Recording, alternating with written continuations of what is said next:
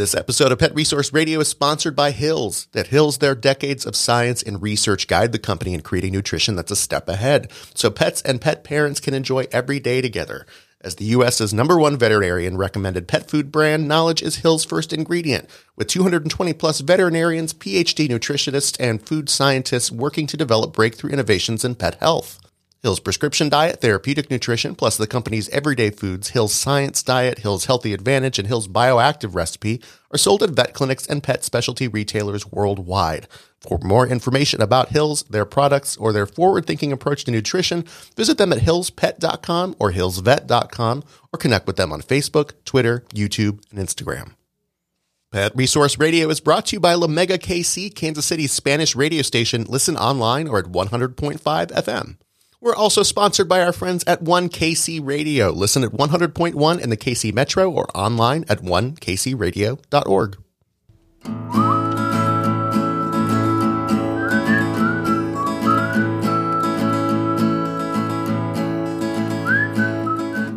We've got cat behaviorist Dr. Rachel Geller back on the show to talk to us about how cats play and why it's important. That and more on this episode of Pet Resource Radio.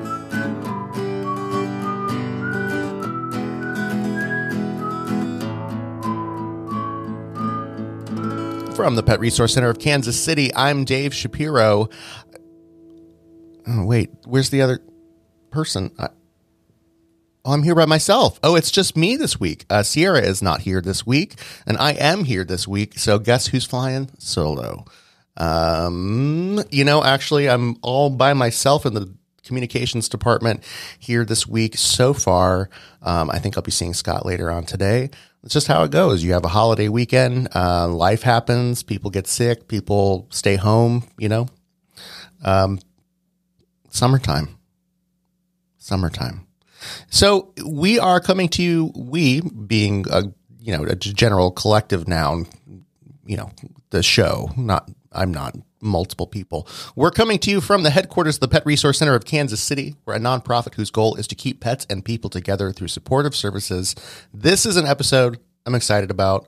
We're going to be talking about cats, which I always like, and we're going to be talking about how they play, which I also like. So it's a win-win for me. I hope it's a win-win for you. We're going to talk to Dr. Geller here in a moment, but first, some pet news.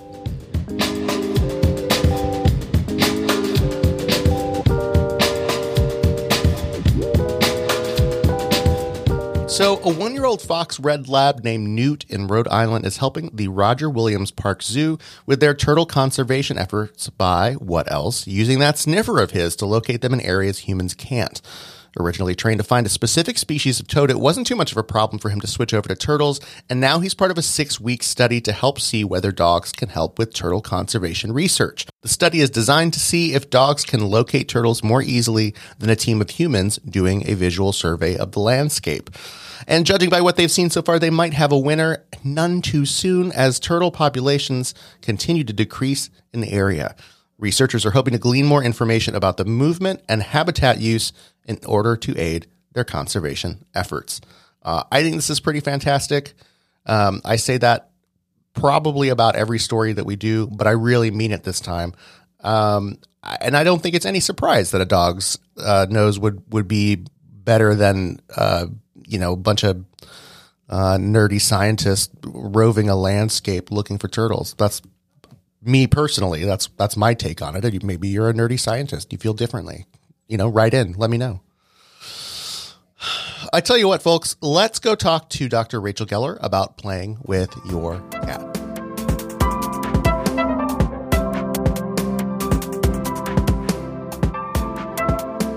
Now, if you're a longtime listener to the show, you've heard from our guest today on a previous episode where we touched on the general ins and outs of cat behavior, but now we've got her back to talk about why and how to play with your cat. She's a cat behaviorist and the author of the book Saving the World One Cat at a Time. Dr. Rachel Geller, welcome to the Two Timers Club. Good to talk to you. It's wonderful to be back here, and I'm so delighted to be able to answer more of your cat behavior questions. Yes, people really loved the last time you were on, so we're excited to have you back.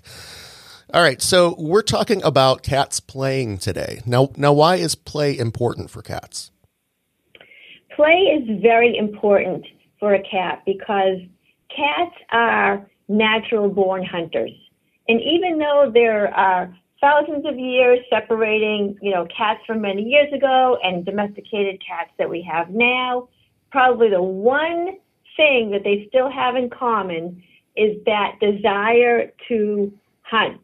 Right. So we must provide these stimulating opportunities for a cat to pounce, to chase, to stalk, and to be able to catch and kill and eat the prey. And when we do this, your cat will release tension, release anxiety, will feel brave and confident, and will have that wonderful feeling of being a successful hunter. Right. Now, what if you have a cat that doesn't seem to want to play? Are there cats that really don't care, or is it that, maybe you're not using the right type of play style? I do hear this all the time. Oh, my cat doesn't like to play. My cat's lazy. My cat's fat, and so forth. But the most important thing is to remember is that play is supposed to resemble a hunt. And all cats, if they were living outside, no matter their age or their weight, would want to survive and would hunt to find their prey and then eat their prey. So pretty much every cat really does want to play. But just like people, they all have their styles and they all have their preferences. Some cats like things that slither along the floor. Other cats like things that are sometimes high and sometimes low. Still others may prefer just a ribbon of fleece.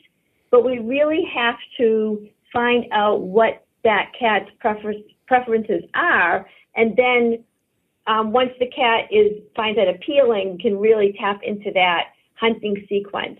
But I also find a lot of people have inadvertently taught their cats that they just can't be trusted to complete the hunt sequence. They don't wait long enough. They give up too soon. They assume that if a cat is just sitting there, maybe he's not interested. But the truth is, he might be in the middle of a hunting sequence. The cat might be sizing it up and deciding what he's going to do, or really wants to make sure that pounce is going to be most effective. So be patient and move the toy in a way that really resembles how prey would act, and then go forward with the game. Right. What I've found, my partner works at a cat clinic, and they've found most cats there's a very long fishing pole type toy called Da Bird, and that it just works wonders. And even our cat, we took one home, and our cat Squeaks, who's not, she'll chase things sometimes, but she generally isn't into that kind of play style, was just all about it. And it does a very good job of mimicking prey in the way that it's wrapped and the way that it kind of moves along the floor if you drag it. It was really good. It was nice to get. The Squeak needs a little exercise. It was nice to get her going. Yes. So. Yes, exercise is good. Stimulation is good. And I think the most important thing for people to remember is to really move the toy like prey. Right. Sometimes I'll see people dangle the toy like right in front of the cat's face. Well, unless your prey is suicidal, that is not going to be very realistic for the cat. So, don't move it too wildly about. Think about how prey would act, and prey is going to run away from your cat, not toward your cat. And like you just said, find out what your cat likes. Pay attention.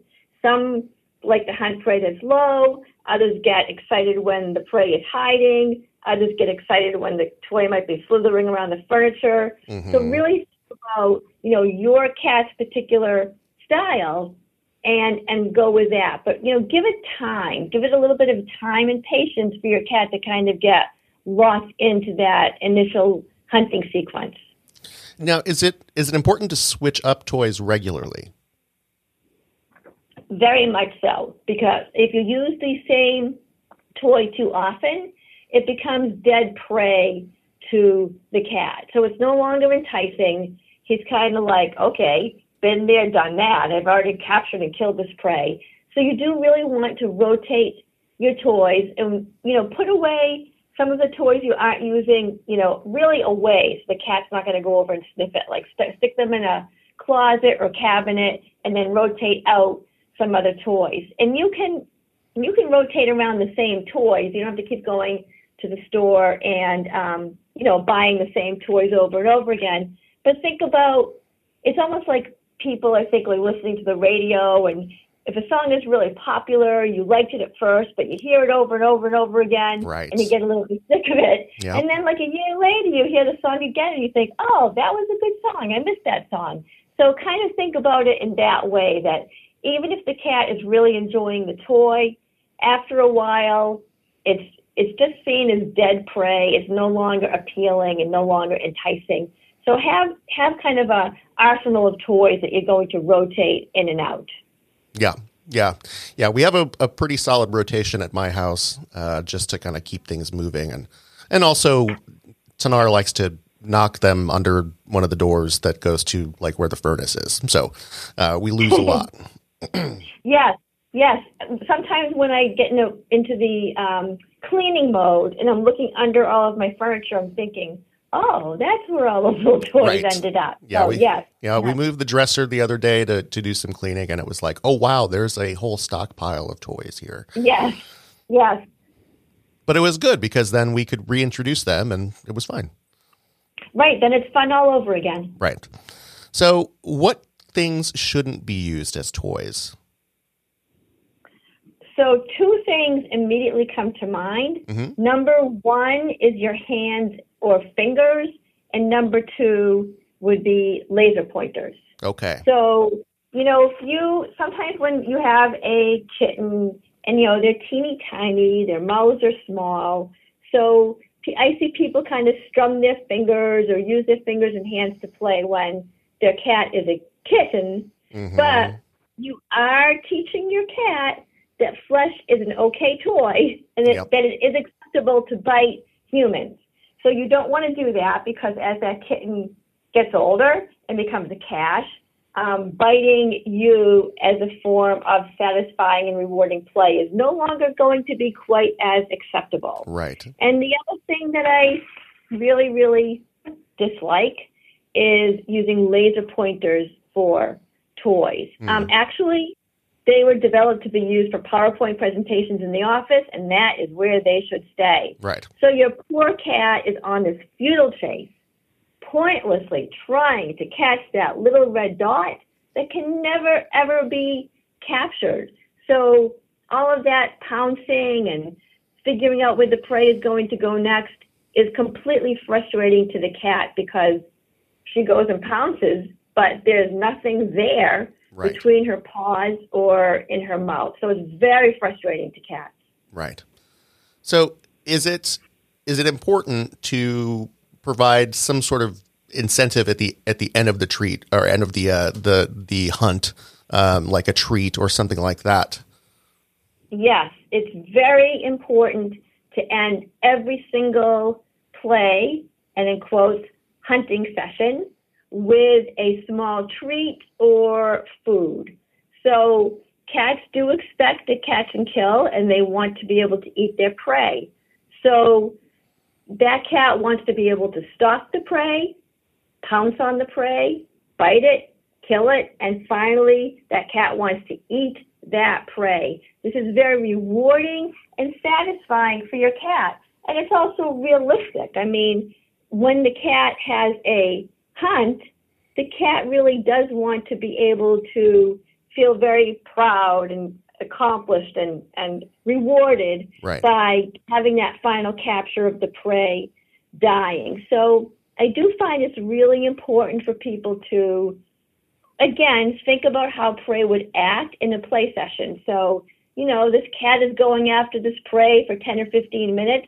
The prey is going to start getting very tired. The prey might be getting injured because he's gotten it a couple of times but hasn't been able to fulfill the whole idea of killing the prey. Mm-hmm. But eventually, that prey should die, and you can mimic that with the fishing pole type toy and really let your cat have that one last, final, super duper juicy capture. Let him hold it, let him rip it apart, let him bite it, and then immediately follow this with food. Right. So Right. It's so important. You know, if you don't provide food at the end of the play, at the end of the hunting sequence, many cats are still left revved up rather than calm down. And these are the cats who might go and bite an ankle or go after another companion cat in the household. Yeah. Yeah. I mean, if the only form of stimulation and capturing the prey is your ankles as you walk by your cat, well, that's what it's going to go for. Right. Okay.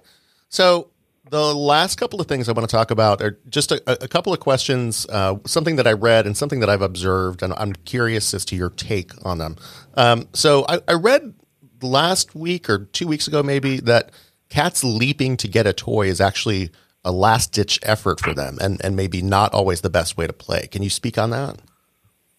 Yeah, so there are really some cats who don't enjoy leaping into the air, and it is true that for many cats, that leaping is yes, as you said, that last great effort to try to get a catch, because typically cats don't jump when they hunt. They don't jump to their prey. Right. Usually, cats want to get it to the point that the prey is on the floor. I mean, even cats who enjoy going after birds are going to go after the bird when the bird is on the ground rather than trying to go up in the air towards the bird.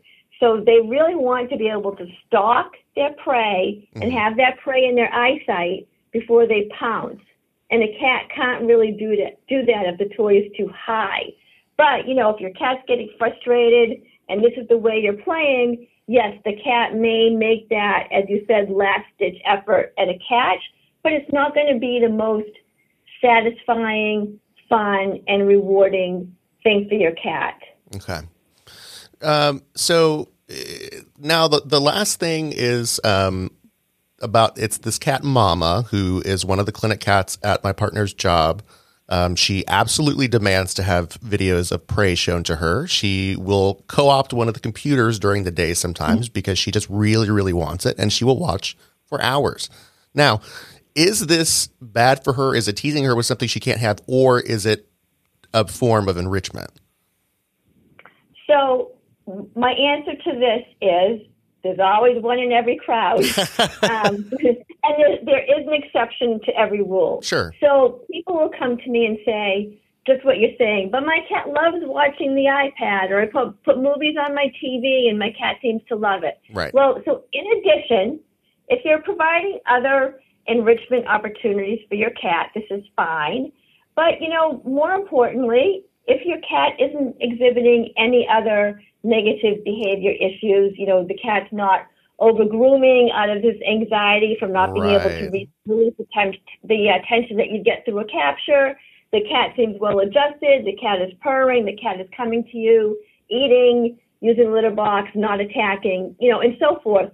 If the cat is generally okay, I'm not worried about it. Right. And, you know, just like people, right, you know, there are these rules that sort of most people seem to follow, but you always get that one outlier who may not go with the groove, but, you know, that person seems totally fine. So I would say the same thing for this cat. Mama, if she's happy and she enjoys it to the point that she'll try to get a computer to her own, then this is something this cat has developed as a fun thing to do. And like I said, as long as everything else in her life is okay, I'm fine with it. But, you know, I work more with the people who's the only, you know, their cats are doing this but nothing else. But more importantly, the cat is attacking a companion cat or attacking a dog or attacking the people. Clearly and that's getting where we need wound worry. up and stuff. Yeah. Yeah. Right. Yeah. Okay. Well, that's fantastic. Thank you. Got that off my mind. Mama's definitely a little weirdo cat. So it makes sense that she would do something that's maybe a little out of the ordinary. Yes. So I want to thank you so much for being on the show again today. It was fantastic to have you. I always love talking about cats, and especially with you. Thank you very much. I always enjoy talking about cats too. So feel free to reach out anytime. Absolutely.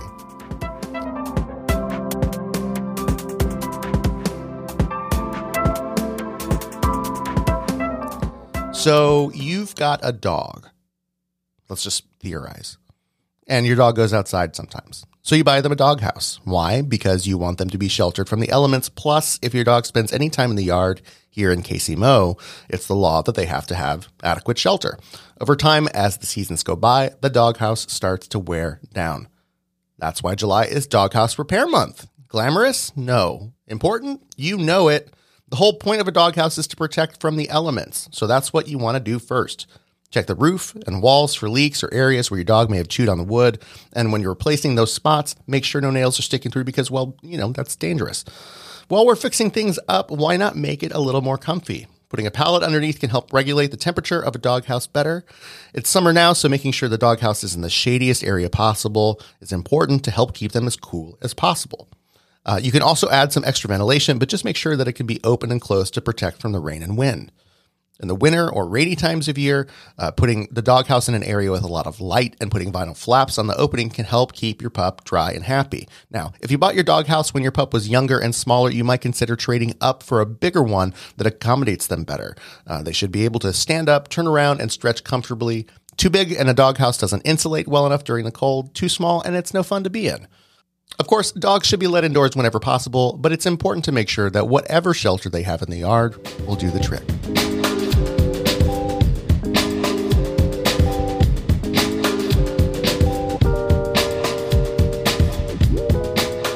And now we say goodbye to you, friends. Thanks again to Dr. Rachel Geller for stopping by. If you want to learn more about her, you can head to Dr. Rachel Cat Behavior. That's Dr. Rachel catbehavior.com and check out her book, Saving the World, One Cat at a Time. As for us, we're a nonprofit whose goal is to keep pets and people together, and you can help. Just go to prckc.org and you can donate, volunteer, shop our online store, and more. If you're listening to this on your favorite podcasting app, please rate us and leave us a review so that we can develop the cult-like following we so richly deserve for all the latest news. Follow us on Twitter and Facebook. We're at PRR Podcast on both platforms. So tail wags and purrs to you and yours. And as Fran Lebowitz said, no animal should ever jump on the dining room furniture unless absolutely certain that he can hold his own in the conversation. Take care. Pet Resource Radio is a production of the Pet Resource Center of Kansas City, written and hosted by Sierra Howe and David Shapiro, recorded, edited, mixed, and mastered by Dave Shapiro, music by Hazel Raw Musical Industries, who looks an awful lot like me. More info at soundcloud.com/Hazel Raw Musical Industries.